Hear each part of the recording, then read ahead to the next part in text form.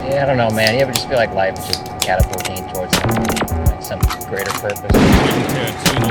Average fat cats with bloated ego. We are the only DJ crazy enough to tattoo Jackie Brown on his ass. This is Michael Mann, and I ride with Extended Clip. Welcome to Extended Clip. It is episode 227. I am one of your hosts, Eddie Averill. I'm Malcolm Baum. I'm JT White. And if you are joining us in beautiful video, HD video that is, all I can say is I'm very sorry that I misled you for the last 2.5 years. I am not a buxomy woman. Bosomy? Buxom? Buxom. Buxom. We are here today talking Escape from Alcatraz on episode 227. This is a film by Don Siegel. It's a film starring Clint Eastwood. It's from 1979. It's actually the last collaboration between Siegel and Eastwood, and the opening title bills it as a Malpaso/Siegel production. So, we're huge Malpaso heads on here. We love Clint Eastwood's productions and films. We also love Don Siegel. This might be my favorite of their collaborations, honestly. I adored this film on first viewing. What did you guys think of it? I thought it was really great. I don't think I loved it as much as you did, but I'm ready to be persuaded. I'm ready to go on that journey. But yeah, I picked this one because, I don't know, I am curious about going the Siegel route. Malcolm, you've brought him up before, is one of the first American action guys alongside Fuller, in that whole conversation. I don't know whether it's a proper chapter in cinema speculation about Escape from Alcatraz, but I know there's heavy Siegel talk there, and I know Alcatraz is at least mentioned, and so I really wanted to check this one out, because it's I don't know, everything is right there on the table with the premise. And I just love how bare bones it is to that, exploring that. And so much of it is, I don't know, just the procedure of getting out of the rock. I had a great time. No, I had not seen this one, despite being a huge Eastwood Siegel guy. I love Don Siegel. Everybody knows Siegel kind of taught Eastwood how to direct, through their many collaborations, and Eastwood and Siegel, they're a great combo. And it's kind of funny that this is their final collaboration, because they kind of, I don't say this to denigrate it, but it's they basically remade A Man Escaped. Yeah, and it's great, but it is kind of, it's an interesting send off, because when I think of Siegel and Clint, it is that's where Clint kind of gets to show off kind of his smarmy bad boy personality. A lot of of Eastwood Siegel collaborations is kind of Eastwood, as a classic man from nowhere, kind of getting into certain situations, kind of snickering at the town people, wherever, whatever situation he finds himself in, and all that stuff. I guess is lightly still here, but it's all formed into this very austere, procedural movie that obviously makes you think of Bresson, and it's just a very interesting artistic collaboration to send off their career. You think The Beguiled is also kind of them, maybe going out of their style a little bit, but this more so kind of just feels I don't know. I feel do you think Siegel was just watching some Bresson movies and hit up Clint and, showed it to him? I like it. I like it a lot. Yeah, the approach is incredibly Bressonian. I mean, A Man Escaped is so close to this. That film is all about procedure. I think this film is more so split into two, where the first half is more about the doomed system of prison, and then the second half, or maybe even after about 45-50 minutes, it becomes strictly about procedure. But I think the tone setting of the first 40 minutes or so is so essential to this. If you don't know the setup of the movie, it is the title. Clint Eastwood is a convict that gets moved to The Rock, Alcatraz, and that's where you go when you've escaped one too many prisons. If you disobey the rules of society, they send you to prison. If you disobey the rules of the prison, they send you to us. Alcatraz is not like any other prison in the United States. Here, every inmate is confined alone to an individual cell. Unlike my predecessors, Wardens Johnson and Blackwell, I don't have good conduct programs. I do not have inmate councils.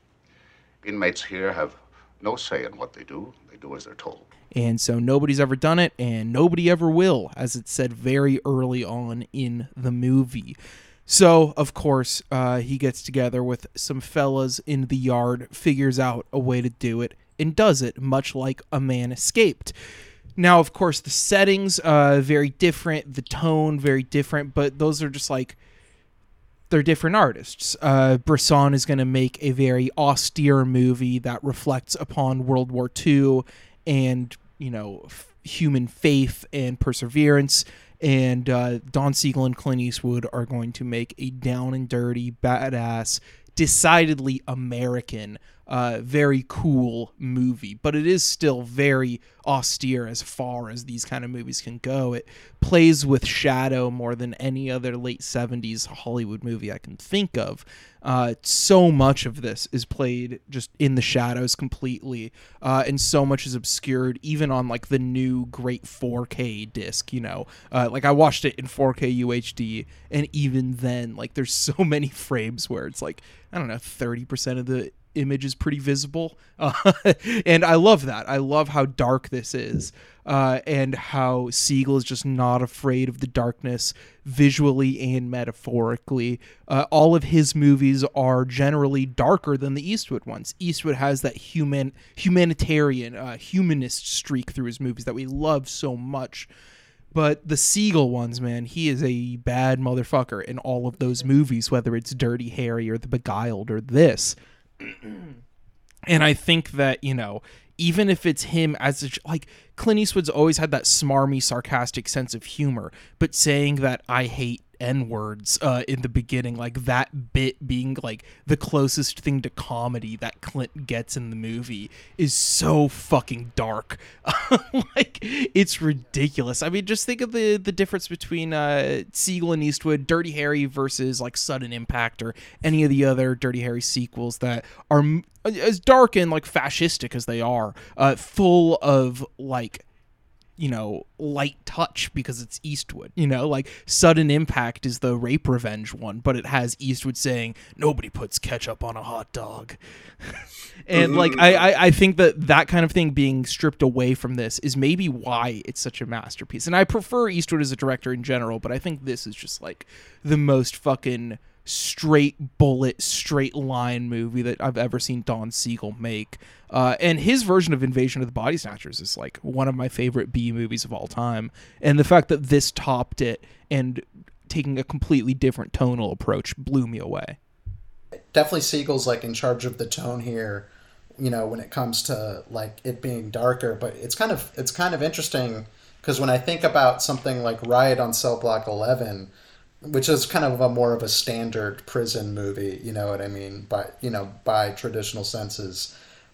There's kind of a like a collective struggle that's going on within the prison, you know what I mean, that all the cellmates kind of suffer through, you know what I mean, and that's in a lot of prison movies, and there's a real kind of like emphasis on kind of like the sympathy or whatever for these people imprisoned.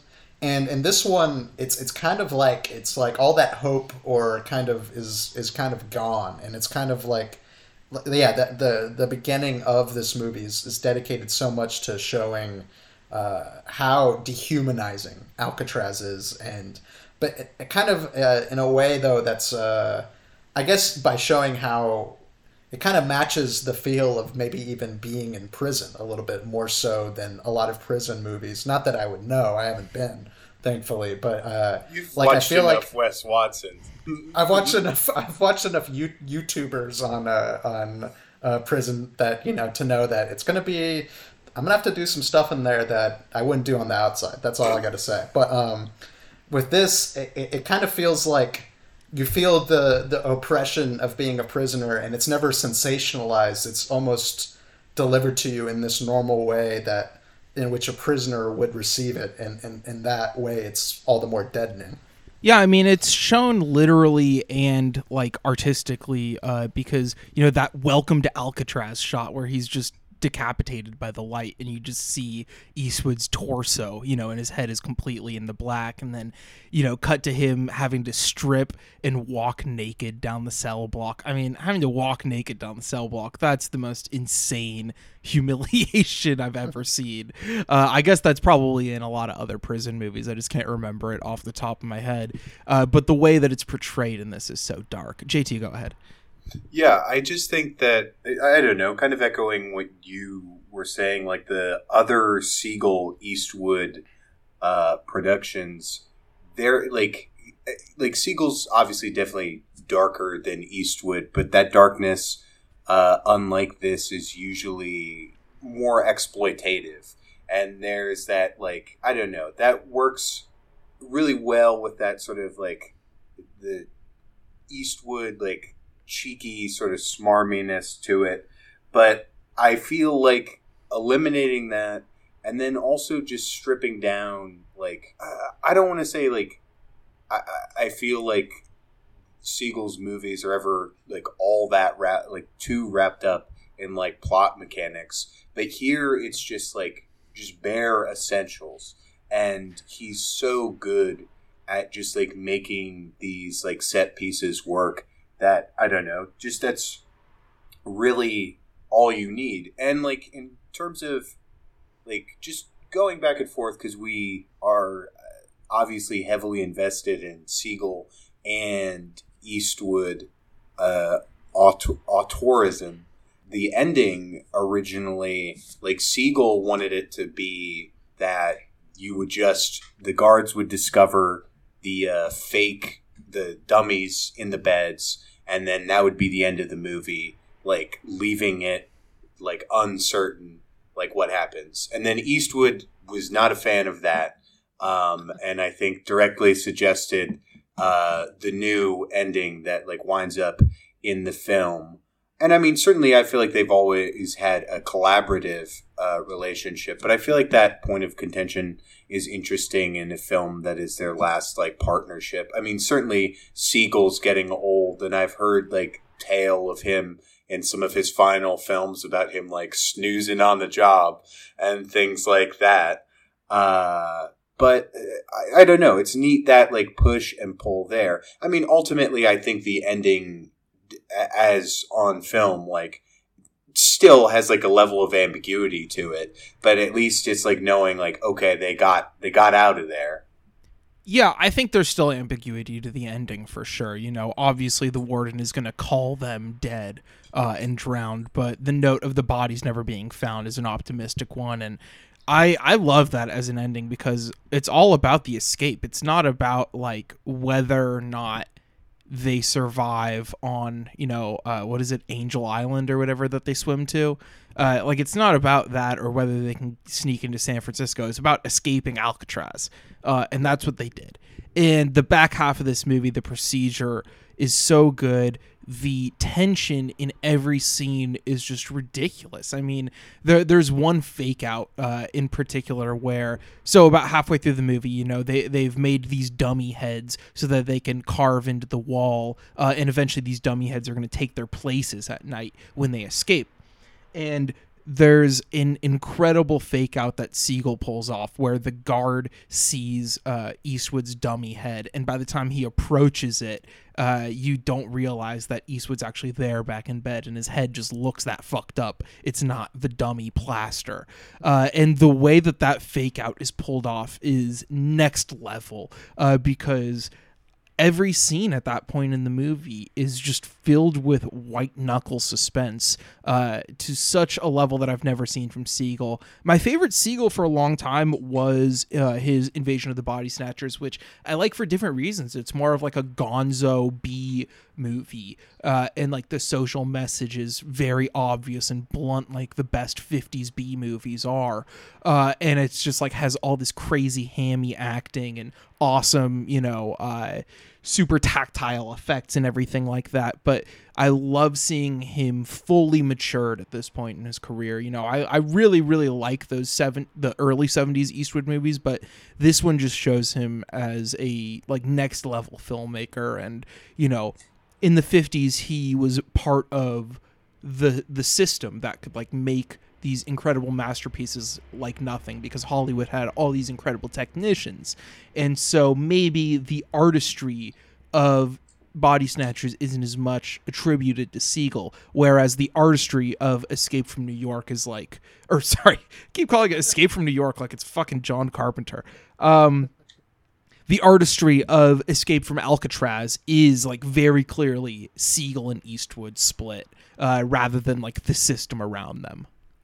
No, I think that's interesting you bring that up, because I do think his 50s movies, Siegel that is, they feel very different from the Eastwood collaborations, and obviously there's sprouts there that you would see in the Eastwood collaborations, but that's why I feel like this is such an interesting object for it being the culmination of their career. And JT brought up Siegel. He might have been snoozing on set. It's like maybe that's true, but like for some reason in my head, like after seeing this movie, I was thinking like, this is just a fantasy scenario, but like, did Siegel like see kind of like stuff like that Will Friedkin was doing, like with French Connection, and kind of like you mentioning the dissatisfying ending, JT, made me think of French Connection and whatnot, and kind of like did Siegel kind of see, he always wanted to bring kind of like a dark,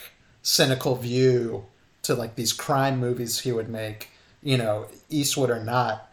And I think did Siegel kind of see that the rest of Hollywood kind of caught up to that, and kind of I don't know, it makes me feel like he was like, I really gotta, if this is my last film, I really have to put everything I have into it, including some French art film I watched 10 years ago. You know what I mean? And that's what kind of takes me aback. The film itself, of course, is a great object, but just as a huge Siegel and Eastwood fan, I don't know, I'm touched by this being their final movie, but it's also kind of strange in a way, but I like it. I like it. The first half, I guess, would be, it's super dark, but it is the more like, in terms of what the genre is, it would be the more fun, like getting to know the goofy characters of the cell block segment. So, you got English, the guy who works in the bookstore with him. You got Doc, the painter. You got the guy who keeps the little mouse. And it's like a nice set of characters for Clint to play off of. And then, of course, like you see Doc get his painting privileges taken away because he paints the warden in an unflattering fashion. And then Doc chops his fingers off. And I think like that's, leaning more toward like the exploitation action film part of this rather than the Bressonian part of it. But the statement is true of any high-low modicum of art. It's like, you take away a man's ability to create, what's he good for? This is a man who all he had left in his life was painting, and they took that away. So of course he's going to chop his fingers off, and it's going to be brutal and disgusting to watch. I thought that was like one of the most effective parts of the movie.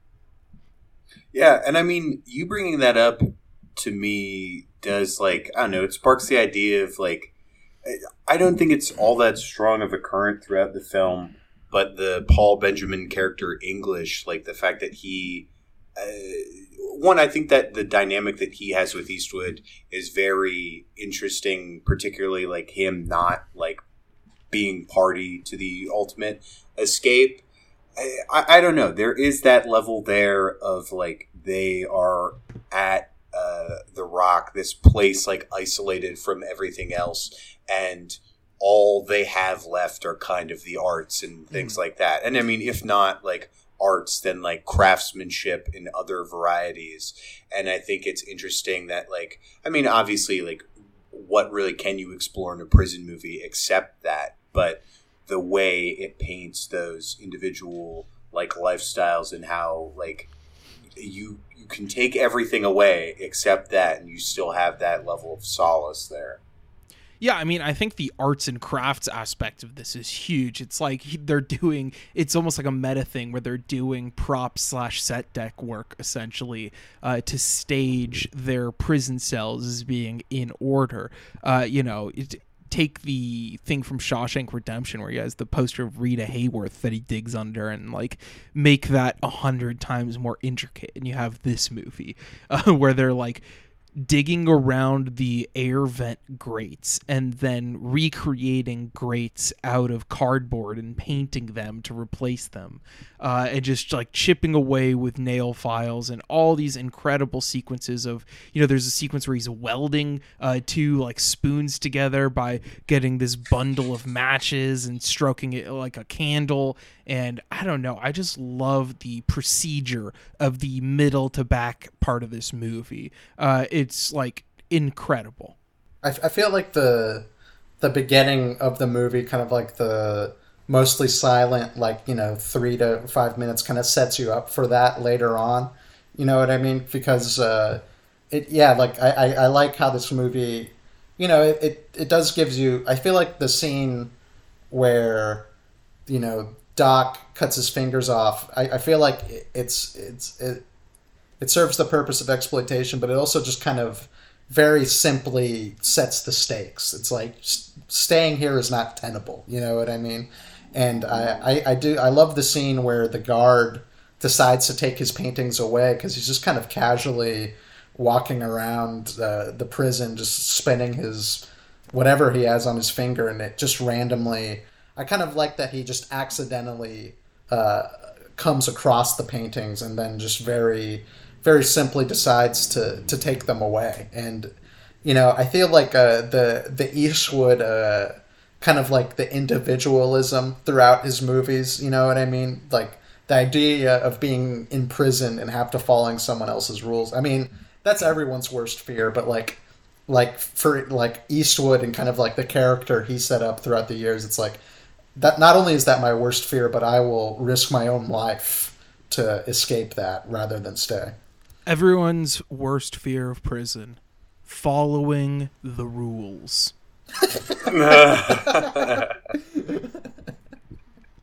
In a way, you have to follow someone else's rules. Maybe that's not, you don't want to be someone's punk. I want to talk about that too, because that's well, the scene where Clint Eastwood is propositioned for gay sex, and he's like, the guy's like, "Oh, you're going to be my new punk," and then Eastwood, gives him a very nice beating, to be honest. Like as far as beating goes, just like 3 punches to the gut, soap in the mouth, and then kind of a slow kick down. Like not that bad of a beating. Very effective. And very like it's kind of like the movie in a way. It's like it's not overindulgent. It's just enough to get the job done. I'm looking for a new punk.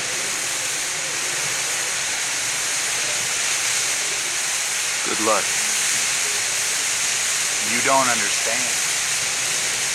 I just found it.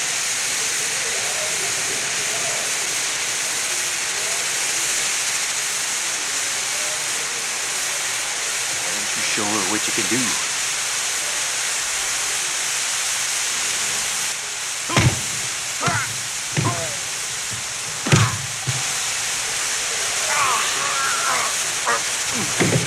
But that's the one thing that's in this movie that's kind of like in all the Siegel-Eastwood movies, and even Eastwood movies post-Siegel.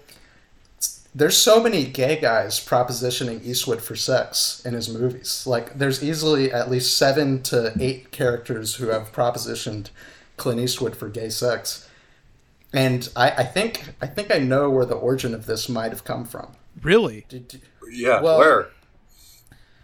This is kind of the rumor on how Eastwood got discovered was that that this guy named Arthur Lubin kind of spotted Eastwood randomly and basically funded his career, like paid him $100 a week just to become a better actor. And kind of the rumor that shrouded Eastwood early on his career was that he was being funded by like a gay guy. And, that was like very scandalous back then.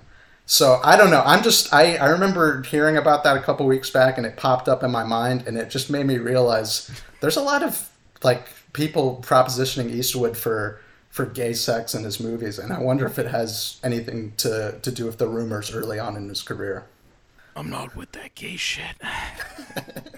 He also invented that stereotype. I think Eastwood invented like the trope of like the gay guy who just propositions any guy he sees in a movie. Yeah, exactly. Which or is like, totally a real thing in real life. Exactly, But that, I think, good or bad, we gotta credit people for their cinematic inventions, and I think Eastwood, he might have made that one popular. Well, I think he's grown and learned too, like he goes from that to The Mule, where he's like being very friendly with the dykes on bikes, Yeah. No, I think in his movies there's like, I think in Play It Again, Misty, like he has like some back and forth with like a gay, like a gay guy's like kind of like clowning on him for being too straight. Mm-hmm. Like, I think, he's not a perfect person, but I think I can't, I can't speak to what he thinks, but just something I've been thinking about. I do like, in terms of Clint and his character here, one thing that I feel like is like, I don't think it plays all that much of a role in the film, but I think the way the knowledge is revealed, I think is very, like, not subtle, but, like, kind of a good way to skate around something, and especially, like, tap into a level of believability in the film is, like, very early on, we're looking at the dossier with Eastwood's character, and it's, like, dangerously high IQ or something like that there. And I feel like he's not like, which I looked up because I was like, obviously the film is based on the real life escape from Alcatraz. And like the first thing for the Wikipedia page for this other guy was extraordinarily high IQ. But yeah, I don't know. I thought that was funny. And just I feel like they used to say that about any criminal that wasn't just like 40 IQ. Just some crumb bum? Yeah, I don't know. He's the smartest crook we've ever seen. Just because he knows the fucking alphabet. It doesn't really come across all that much other than just that. I mean, he puts together a very elaborate escape. But I thought Clint is not really playing dangerously high IQ'd men throughout his career. Mostly just kind of clever guys. Yeah, he's more crafty than smart in this movie. Yeah, it's like Bugs Bunny. Yeah, exactly. Although I guess he's an escape artist, right? They mention him busting out a couple prisons, and that's why they got him in Alcatraz. So I guess it takes a different type of. That's more of a street smart type of thing, but I don't know if the IQ test for street smarts. I don't know if it incorporates that in. Well, that's just the kind of discrimination and standardized testing that we need to get rid of. That's like the problem with you have to watch The Wire to really understand that. But anyway, to really wrap this up, I know like I haven't said much about this because it's such a minimal movie, so there's not much I can say in terms of details of like, oh, that one shot that was like really dark and then it was cut against the other shot that was like a guy moving toward the camera. No, I love the procedure of the escape, and I love the setup of the institutional rot of the prison. For me, this is like a straight up masterpiece. I finished it and I was just like, there's nothing I would ever change about that movie. It goes by like that. And at the same time, it really has that sense of pacing in the first half that makes you feel like you're stuck there with the characters, and so you understand their desperation more. For me, this is an easy 5 bullets. Side note, When I was 14 years old, I took a trip to San Francisco. My older cousin was living there at the time. And so me, my older cousin, my aunt, and my grandfather, we all actually took a little trip to Alcatraz and toured around because, of course, Alcatraz, as it says, was shut down after the escape noted in this movie and has just been a tourist attraction ever since. And they let you go in solitary. Like D-block solitaire. Like, first of all, the changes made to Alcatraz in the movie for production design's sake just stayed there for the last few years. Like, they're just like, yeah, well, that's just how it is now, I guess.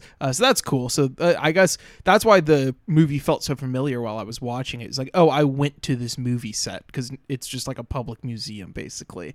But they lock you in solitaire for like 30 seconds. And it was like horrifying.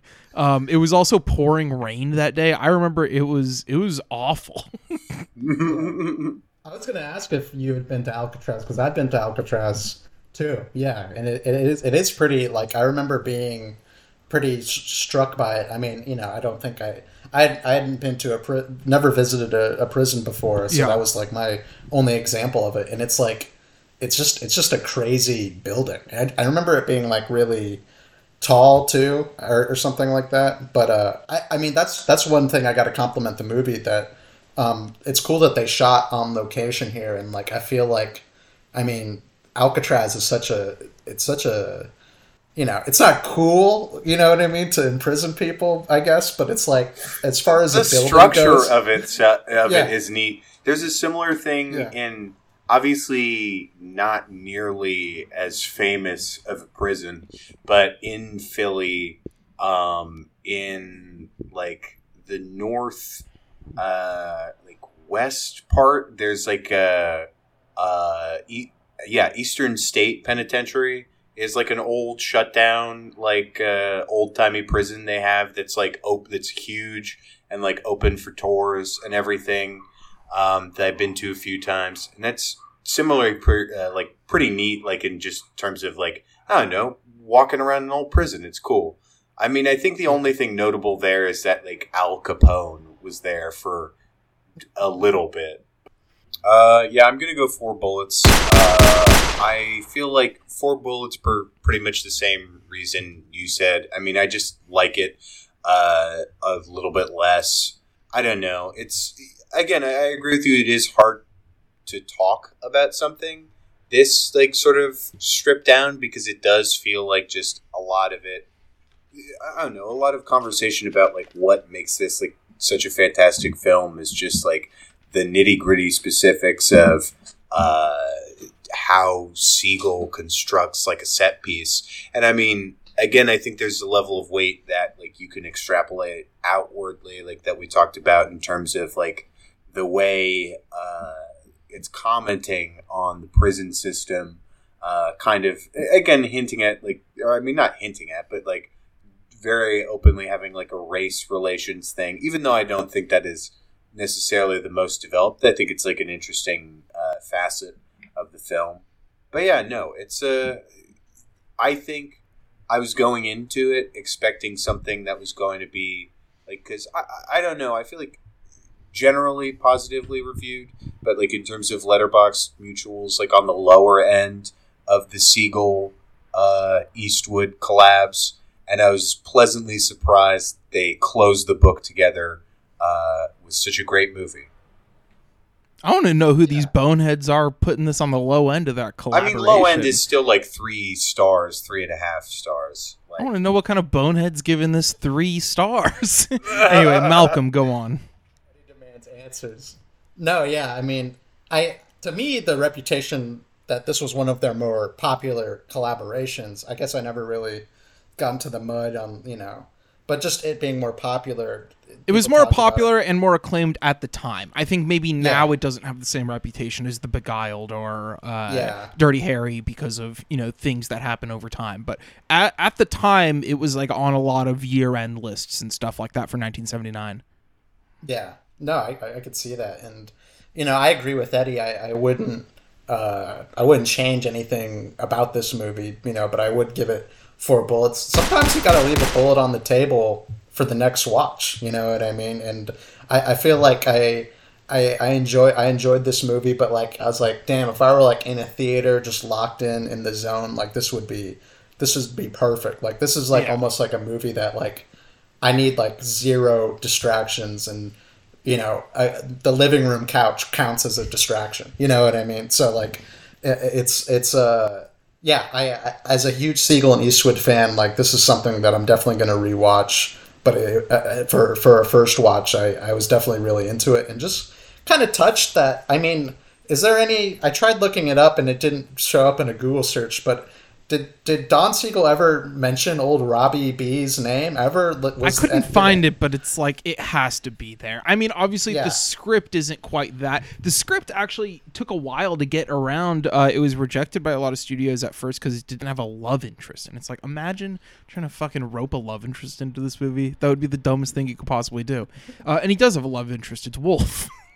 Yeah, it should be. It should have been in one of the inmates or something. But. Yeah, no, that is funny that, I mean, these studio heads, man, I should be a studio head the way they're running these. They want a love interest? Come on. Hey, that's a little preview of if Malcolm was a studio head coming soon. Last thing on this movie, I really love the first time that he goes to the library and talks to English. English has this monologue about counting and how all you can do is count. And it reminded me of the great Hank Williams Sr. song, Just Waitin', then later covered by Marky Smith in the fall, and about these kind of situations where time and the outside world, and sometimes not the outside world, but time seems to not exist because you're locked into this rhythm of, everyday repetition, but that repetition is actually of nothing. It is of just counting and waiting. And sometimes that's all life is for people, whether you're in a prison or not. So I found that monologue very powerful. So we'll leave you with that and be right back on Extended Clip. There are 12 counts every day. Sometimes I think that's all this shithole is. One long count. We count the hours, the bulls count us, and the king bulls count the counts. Inside, everybody in! Nationals waiting for Olivia to come, and the young singers waiting to sing, and there's a garden outside a big estate, waiting for the grass to turn green. The drunk is waiting for an easy mark. The hitchhiker is waiting for a ride. And the prisoner is waiting for a prison break. And the sufferer is waiting for the tide. I just waiting. Everything comes to a standstill. Nothing seems to make a tone. Cause the world's still waiting for the early bird, and the early bird's waiting for the world.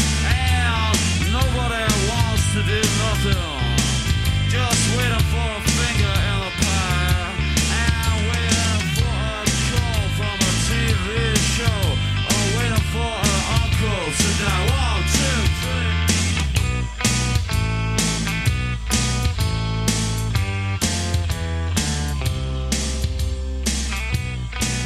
And we're back on Extended Clip. It's Malcolm in the Middle.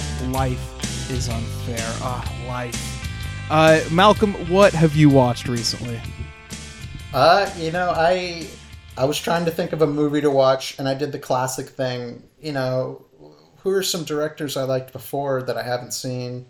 Pretty classic, simple way to watch a movie.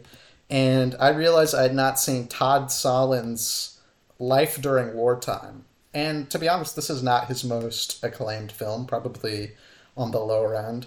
One thing to be honest, I should have done this because looking at the Letterboxd description, it's in the 3-sentence description. I wasn't aware that this is a sequel to Happiness, his movie from 1998, which it's pretty, you gotta love an art house sequel, folks. You know what I mean? Very rare, gotta collect an art house sequel. And it's his his decision to kind of retread the same territory he does with Happiness, I feel like is very affecting in a way that I didn't quite expect. There's a lot of people who don't like this movie because I don't know, there's something about it that maybe does feel a bit, I don't know, stilted but I think the way it's in conversation with Happiness and kind of, I think Happiness has a little bit more of a popularity because there's a humor to the movie, obviously, and there's an edginess factor too, in kind of like, I don't know, there's just some stuff in Happiness that goes where other movies maybe wouldn't, and it attracts a certain audience. And Todd Solondz definitely feels very self-conscious about it, kind of almost like Chappelle walking away season 3 of the Chappelle Show or something like that. Todd Solondz going to Africa. This is Life During Wartime is Todd Solondz going to Africa, because it's kind of crazy how he reckons with all the stuff that goes on and kind of the continuations of the characters. We have a great performance from Paul Rubens as a horny ghost who keeps R.I.P. Yeah, keeps kind of annoying the Choi character. It kind of takes the irreverence sometimes that Happiness had and really puts layers of emotions on to these characters. And like, just for example, pedophile Bill, he's out of prison and he meets his son that he molested, and they have a confrontation about it. And that scene is so haunting as we see the college student kind of stand with his he has a poster of two monkeys butt fucking each other, and then a poster of "I'm Not There" by Todd Haynes, shot by Ed Lockman. Really? Yes. I retweeted the still on my timeline where I gotta find that. That's good. There's a scene where pedophile Bill finds his son. His son doesn't know he's alive, and they have a conversation. And the background of it is an "I'm Not There" poster, and then another poster of two monkeys butt fucking each other. And Ed Lockman also shot Life During Wartime. So there's actually a good Armand White blurb about that if you want to read his review. But I don't know. I was kind of blown away by this, and I really do. It's up there with some of his best movies, and I think we need Todd. I think someone needs to give Todd some money again, because I don't know. I feel like he always had a tendency to do what everyone else wasn't doing. So I don't know. I like that tendency. Todd Solondz is a great filmmaker. Honestly, I haven't watched his stuff in a while. They did a retrospective of his stuff at the Cine Family. Not even R.I.P. Rest in piss, I guess. Good riddance. But I saw most, if not all, of his stuff other than Life During Wartime and Storytelling, I believe, were the only two I missed there. And I really like to love all of them. I think Palindromes is maybe his most bracing and brave one. It's also definitely his hardest to watch. Happiness is a great dark comedy, and Welcome to the Dollhouse is I don't know. It's like if you take the mean streak of Dazed and Confused and make a whole movie out of just that, the mean elements of Dazed and Confused, you get Dollhouse. And I think movies like that need to exist. So I'm happy Solondz is out there. JT, you seen anything good recently? This isn't. When you ask it like that, it's like, can I talk about a bad movie? I'm going to. And it's less about the movie. Sometimes, we can get into the movie, but sometimes the act of going to the cinema is more noteworthy. And I had kind of a story. It's not all that big of a story, but it's kind of amusing. I've been thinking about it a lot since going to the theater. I'd like to relay it to you boys and the people at home. So I was going to see Barbie. And I got pretty stoned beforehand because it's, I don't know, it's like the fun pink like color movie. Like, I don't know, I'm not gonna sit through like a kids movie like just like they're like, yes, of course. What am I going to get from this? I want to cut it a little bit. So you don't go to the movie with the dictionary in your hand. I go with the thesaurus. There we go. So that Barbie juice is still rubbing off on you. Yeah. So, anyways, I smoke a joint on the way over. I get there to the theater. Perfect timing. Right before like trailers are about to start. I'm going up to my seat, and someone is sitting in it. There's a child in my seat. And there is a mother next to him. And it's like, no judgment, of course, but a little bit of a white trash family. And I'm like, okay, like, this is like, I'm stoned. I don't want to have this conversation. I don't want to have to kick a child out of my seat for the Barbie movie as an adult man alone. Like, this is not pot, definitely. yeah, reeking of pot. Like, I don't want to. This is not my fight. But like, I'm like, okay. I talked to the mom, and I'm like, hey, like, I'm like D17. I think like that's my seat. And then she says to me, I'm D18, and it's just like, bitch, I know. Like, I'm not, you want me to talk to the child in this situation? You want me, like, why would I do that? Why, it's like, and like, what a smart ass fucking answer. Like, such fucking stupid bullshit. And I'm like, I know she's in my seat. And I'm like, is this your seat? Like, I'm fine with you having it, but like, I just want to know, is the seat that's like right next to them? Like, can I sit here? Just because, I don't know, it's still like, it was a Tuesday night showing, but this is a big movie. It's selling out all the time. I don't want to have to, I don't know, the rigmarole of I'm in someone else's seat then, and it's just like, I didn't want to ruin this child's day. I don't want to make a scene. Yeah, I don't know. That was my viewing experience of Barbie. I didn't really like the movie. Why again, this is really stale lunch. But why did you like? You gave it. I gave it 2. Yeah. You gave it 3, Malcolm. Why? Eddie won't. You gave it a hard pass. Hard refuse. Oh, hard pass. Not watching that anytime soon. If someone pays me to, I will. Like, if someone donates at the $15 level and chooses Barbie as the episode topic they want to hear from us about, I'll watch Barbie. That's the only way I'm doing it. Yeah. So you're asking JT why I gave it a light glad hand. The Barbie. Is this the two bros putting me against the corner? You know, no, I know. I'm just curious what my friend Malcolm thought of a movie. I thought it. To be honest, I thought it was like kind of funny. Like, I thought half the jokes were hitting for me. To be honest, it is like it does like. I'm kind of disappointed in the look of it. Like, it doesn't, like... Same. Yeah, no, I thought that, like, it was going to be more, like... Because you hear the fun, candy-colored, like, bullshit, like, I mean, obviously, directors can cite whatever the fuck, pull any name out their ass and be like, oh, well, this is my Tati Lynch-inspired Hitchcock riff. Like, doesn't fucking matter. Mm-hmm. But, like, I was expecting a little bit more there. And I liked... The Ken musical number. I thought that was a great thing. It was just like being visually underwhelmed and not finding it that funny. Like, there are like, in terms of joke hit rate, I'd say like about 1/4 of the jokes hit for me. And it was just like that and like the incredibly infuriating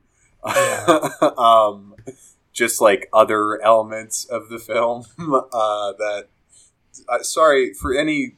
I don't know how we're integrating the feeds now, but Eddie has built a flow chart about me seeing the Barbie movie that goes from smoke weed, go to see the Barbie movie, child is in my seat, and there's a breaking off point here where it's, should I even be here?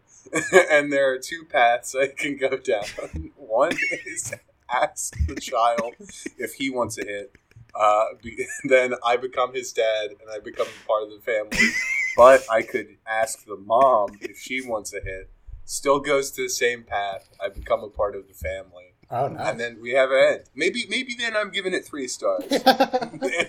Well, I was going to say, my beginning of the Barbie movie, I got to be a hero. Because I went on like 1 in the afternoon. There's actually barely anyone there.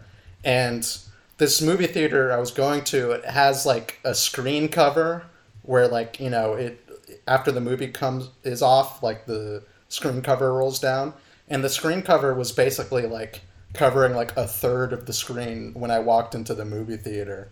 And I, you know, even on my knee scooter, even as a disabled gentleman, I was the first in the theater to jump up out of my seat, get on my knee scooter, and go complain to the teenager just popping popcorn. Of you in the knee scooter being like the projection on the Barbie movie. It's not right.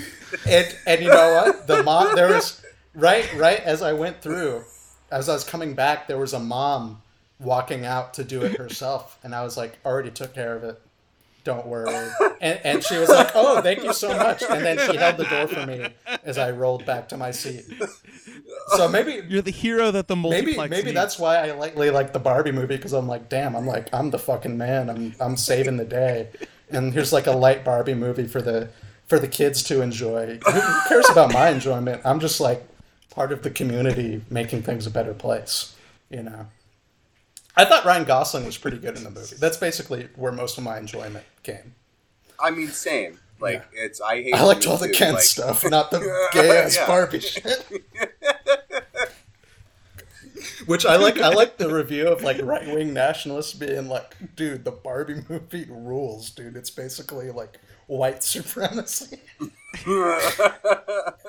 And to be honest, that's the only review of the Barbie movie that I ever think about, or for like online Nazis being like, "Damn, dude, Barbie movie fucking rules."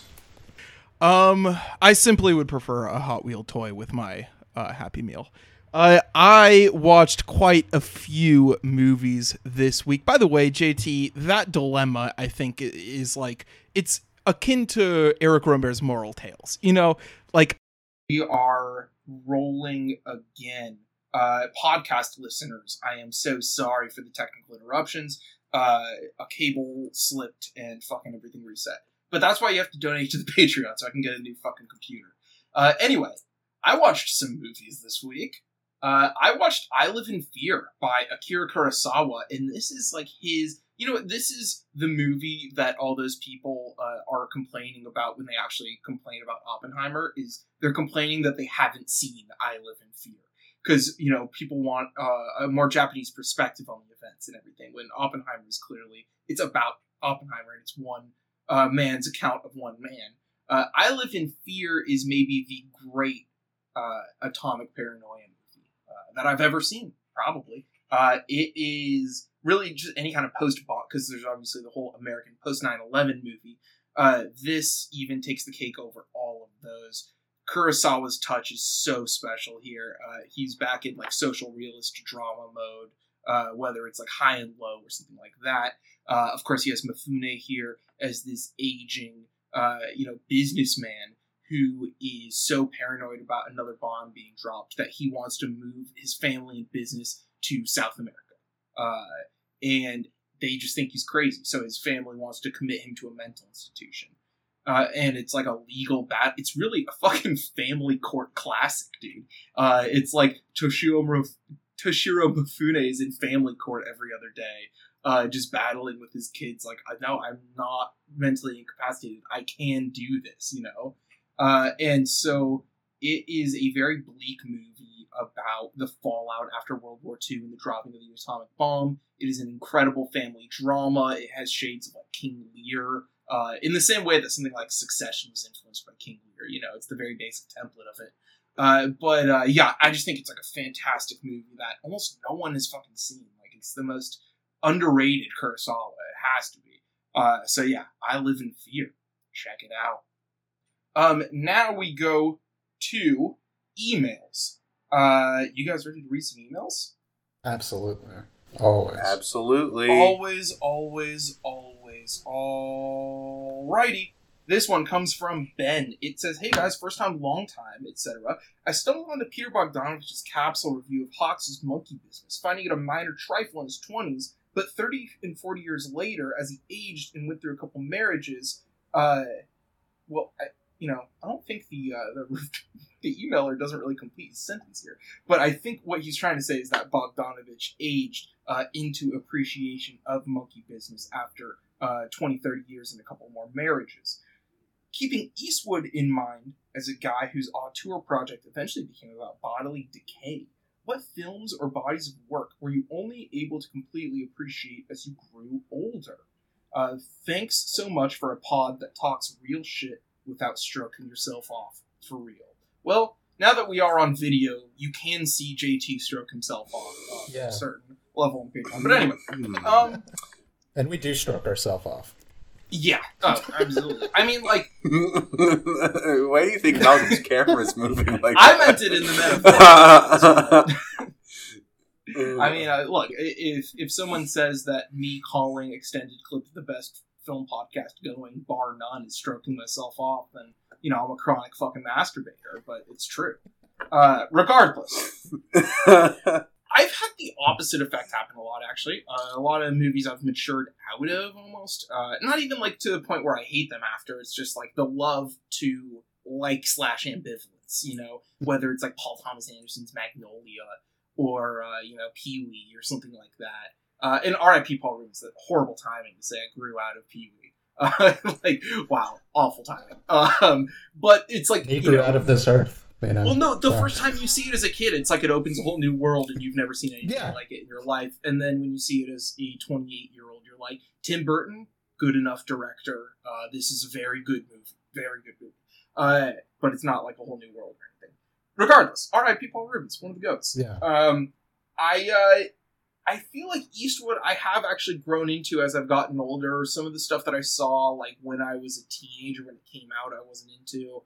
Now I like more. Same with, like, the Tony Scott action movies, weirdly.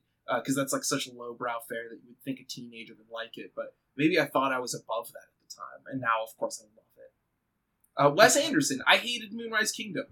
Fucking hated Moonrise Kingdom, man. And that kid, oh my god. I wanted to kill him at the time. Because I was, like, 14, or when was that? 2010? 2012? So I was, like, 18, yeah. So I was like, this is such a lame, like, nostalgia for a childhood that I didn't have.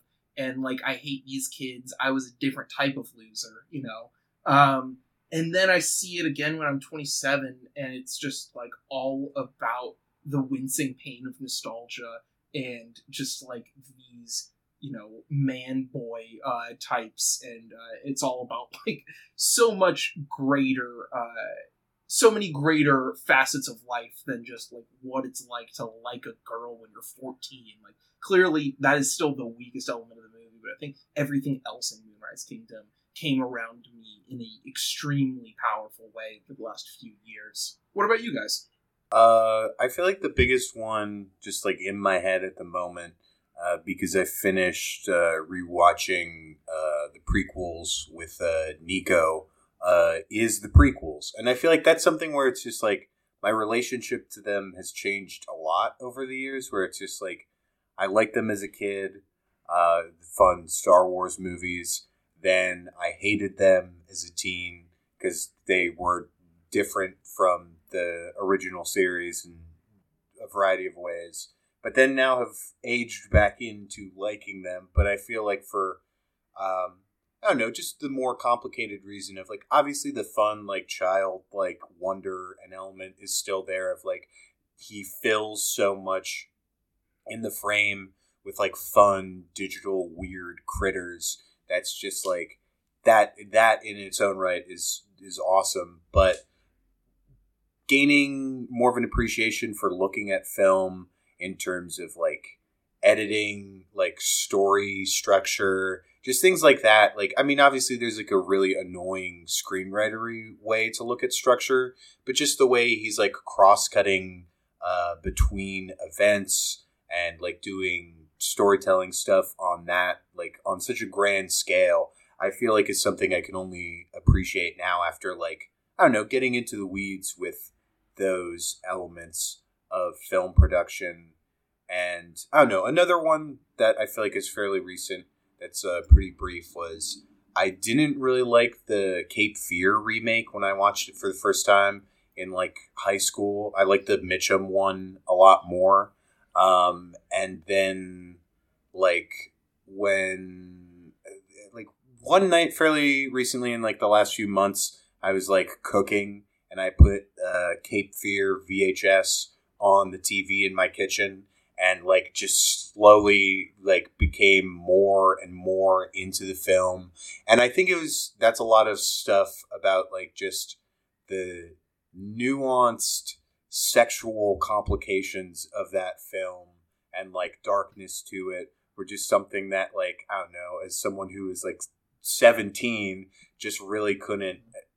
I don't know. And I also feel like I like things that are a little bit skeevier and dirtier and like more morally, like, I don't know, complicated. And I feel like the Cape Fear remake definitely falls into that. And I don't know, just something I learned to appreciate with time. I guess thinking about this question, you know, we're all younger men, you know, to a certain extent. We haven't been through the marriages that Bogdanovich has had, you know what I mean? We don't necessarily, I mean, we've got our own wisdom, but we don't really have, you know, we don't have like, I've grown into an older man type wisdom that I feel like with that, hopefully that unlocks a lot of things, you know what I mean? Just in terms of a whole different way of thinking, maybe, I don't know. I'm looking for this old man enlightenment, but I don't know. I was a pretty pretentious kid. Like, you know what I mean? Like I've been like doing like this letterbox shit since I was like 15. So it's kind of, it could be hard to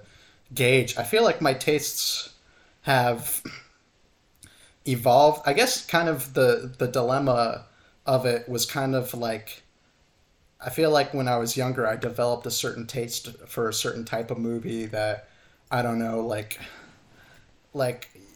I would grow more cynical of stuff that didn't fit into the mold of like what I considered a good movie.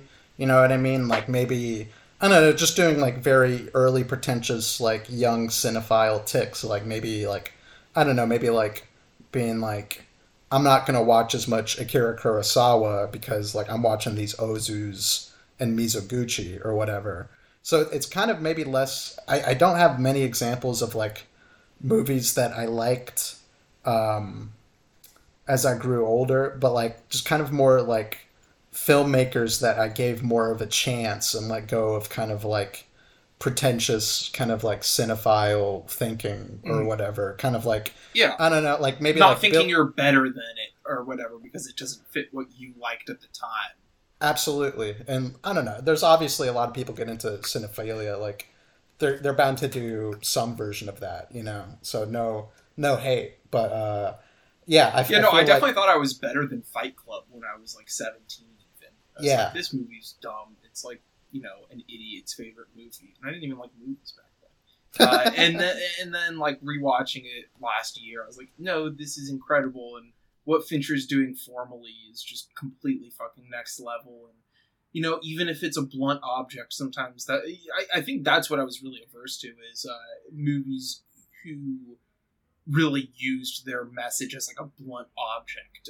Because I used to think if you understood the theme, it was too obvious, basically. You know, and then I think I've learned to live in the outside of that. Like if something's hitting me on the head with the theme, it's like, fine, now I have time to think about everything else in the movie. If I already understand the key themes to it, you know. So yeah, that's my answer. That's part 2 of my answer, I guess. Nolan's definitely a name that I definitely grew warmer to over time. Same. So just with how information is delivered and like you hear older cinephiles talk about it, like you know, when I was a kid, I didn't have access to, you know, every single Fassbender movie ever invented. So I feel like well, fuck off and die, Grandpa. True. Fucking absolutely. Will Sloan coming in here like, oh, I used to go to Chinatown to fucking, go get a DVD-R of every Hong Kong movie that I watched. So yeah, I think we're gonna have different problems. You know what I mean? When it comes to, I don't know, everyone's working with a different set of information. So I don't know. I'm not gonna have Peter Bogdanovich's problems, I guess, but maybe some of them. Maybe some of them. We'll see. So that's going to do it for this week's extended clip. I hope you liked it. It's extendedclippodcast@gmail.com if you want to be a part of this last segment here anytime soon. You can always find us on patreon.com/extended_clip. And it's extended clip on Patreon. There's a link in like every podcast app that you're listening on. If you're listening on Spotify, give us 5 stars. If you're listening on Apple, give us 5 stars. If you're listening on your own podcast app that you invented, give us 5 stars. I will say, like, there's still blank check fans reviewing us. Like, there's one from like June that's like 1 star inferior to blank check. It's like, what the fuck, dude? You just caught up? Yeah, like, come on, man. Past. Like, yeah, we're past it. We're past it, buddy. And I know who that was too. It was one of the hosts. I have it on good authority. Okay, well, I'm glad they're still checking out. Go to our Patreon. Next episode is going to be on Tetro, Francis Ford Coppola's movie from 2005. Right? No, 2009.